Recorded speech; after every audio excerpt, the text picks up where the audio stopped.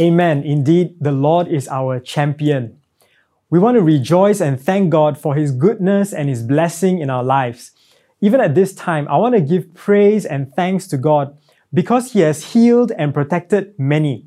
You know, there are some of our core at Workplace at the River church plant who were close contacts with COVID-19 positive people. But when they were tested, the results of our core team came out negative.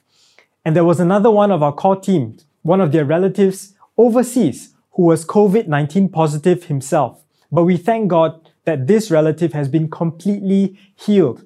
And there is even another story from our core that his relative was COVID-19 positive and in hospital. And in the hospital, this particular relative brought 2 people to Christ. Wow! How amazing is that? And we want to thank God that this person is doing well and on the road to recovery. Praise God. Amen. If you have a testimony, do share it with us. And we as a family of God would love to hear from you and be encouraged by your testimony. Let me pray for some of you here that are in need of healing touch from God.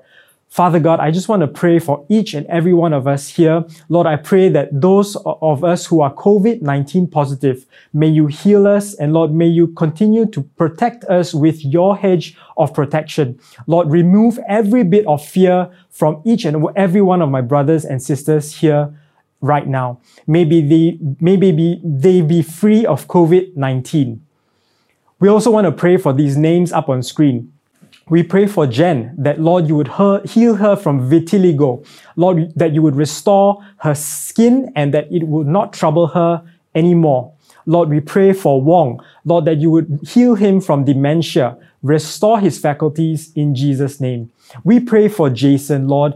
We want to ask that you would remove every bit of fear and anxiety in him, that he would be completely set free from every fear. Lord, we pray for all these names that are up on screen and those that are standing in the gap for their friends, family members, and loved ones. Lord, may you bring healing to their homes. In Jesus' name we pray. Amen. Amen. Hi everyone, my name is Joel and I'm one of the pastors in SIBKL. And I would like to wish everyone a happy Chinese New Year. This being the 3rd day of Chinese New Year, 新年快乐，万事如意. I trust you have had a good, although different, time of reunion with your family. And today is also Valentine's Day, a day where we express our love to our loved ones, and that includes your family members too. You know, when I was dating my wife, I used to get her flowers of all kinds, all shapes and sizes. But now I'm just getting her cauliflower. I'm just kidding. I'm kidding. But speaking of love, today I will be talking about true love from a man who gave himself for us all. I would like to share a message with all of you today, which I have entitled Overcoming Comparison. I'll be reading from John chapter 1, verse 18 to 23, but I'd like to just summarize that passage for all of you here. So Jesus was talking to Peter after just reinstating him. Jesus told him basically how he was going to die. Well, it's not the best dinner time conversations. But right at that time, Peter saw another disciple, John, and he asked Jesus, Jesus, what about him? Jesus replied to Peter saying, if I want him to remain alive until you return, what is that to you? You follow me. So today, I want us to focus on what Peter asked Jesus. What did he question Jesus? What's going to happen to him? Referring to John. So Peter was comparing what Jesus said with what was going to happen to him, his story with the Apostle John.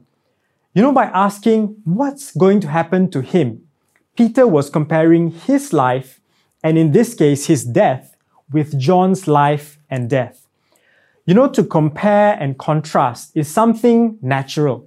It comes out of human nature and out of competition, wanting the best for yourself. We look at others on the news, on social media, through hearsay, and think, you know what? I wish I was like that. I wish I had this person's life. I wish I've got that kind of taste and experience of what a good life he or she has for himself, or what I perceive to be some nice things in that person's life. You know, many of us today are having some form of family reunion right now. And most likely that family reunion is online. And during family reunions, I believe that some of these comparisons can creep up on us without us even realizing it. There sometimes will be this question. So what happened to your friend? You know, so-and-so, such and such. I thought he was a regional manager. She's a surgeon. Wow. He drives a Rolls Royce. Wow. What about you? When is your promotion coming? What happened to the other friend? I thought he or she was studying to be a doctor, a lawyer, an engineer. Insert the professional job or qualification here. What? He gave up everything to become a painter, a blogger, to go into music? Now, don't get me wrong. I've got nothing against all these professions, but sometimes there could be a comparison in our minds. He gave up everything to do what? Go full-time? Wow. And then the question will come from some other relatives. Do you have a boyfriend? Or do you have a girlfriend? When are you getting married? When are you having a kid? When are you having another kid? You see, when there is this expectation on others of what we need to achieve in our life, there is a comparison in our mind without necessarily spelling it out clearly. There's always a temptation to compare ourselves with others. You know, even for me, there's a tendency to compare myself with others, especially when it comes to negative things. Well, when I was a lot younger, when I didn't do too well in my exams, I would tell my parents something like, you know, Mom, Dad, the whole class failed. Everyone failed. Even the smartest guy in class failed this exam, implying that we were all in the same boat. And we received quite similar results. To which my parents would just look at me and say, I'm not asking about others. I'm asking about you. Did you do your best? I would say, well, you know, but deep down, I knew that I could have done a bit better. At that point, I knew I was caught. This thing about comparison is that it's pervasive. Sometimes it goes the other way. When I was younger, I would ask my parents, could I get the new PlayStation? Everyone has it. But then my parents would ask me, yes, but why do you need it? And I would say, well, because all my friends have it. But I know that's not a real reason. It's a comparison. I wanted it because I didn't want to feel left out among my friends. Sometimes this issue of comparison, it still creeps up until today, from time to time. Like, you know, how I would look around my friends around me, my peers, and I would go, wow, so many of them have bigger, nicer cars than me. Some of them even drive in BMWs. But here I am, still driving my 12-year-old Myvi. But you know, the good thing is I've got good friends. They bring me around when they're driving in their nice cars. Thank you, Yap. Sometimes we even make a comparison when it comes to ministry. Wow, that leader is doing so much better. He has done this, he has done that. Or this pastor, he is so great. He has this achievement. Sometimes we compare ourselves across churches. Like, wow, that church has this program and that event coming up, and it's attracting so many people. What I want to remind all of us is this. Do not compare yourselves to others, whether your friends, your family members, your neighbors, even your spouse. Here's the thing about this pandemic, and I believe that some of us may be affected financially. Some of us may be directly connected to someone who is infected with the virus. Friends, I would like to remind us that we are not in the same boat. We may be in the same storm, but we are all in different boats. Some of us are doing better than others. You know, we've got some of you here that are cruising in a yacht, like the Equanimity. Some of you are just trying to hold on to a plank, grabbing onto whatever you can, like Jack and Rose after the iceberg hit Titanic, just so that you can stay afloat and hoping that all will turn out well in the end. So that was about comparison. The question then is, how do we prevent ourselves from making a comparison so that we don't look to the left or to the right or even behind us? Here's the thing. Let's look to Christ. In verse 22, Jesus says, "If I want him to remain alive until I return, what is that to you? You must follow me." You must follow me, Jesus. You see, when our mind gets focused on comparing ourselves with this, that, and the other, we need to shift our focus. Focus on Christ. Look to him. This is why in Psalms it says, in Psalm 139, "For you created my inmost being, you knit me together in my mother's womb. I praise you because I am fearfully and wonderfully made. Your works are wonderful. I know that full well." He knows you from the beginning to the end and from the end to the beginning. He created you. He knows everything about you.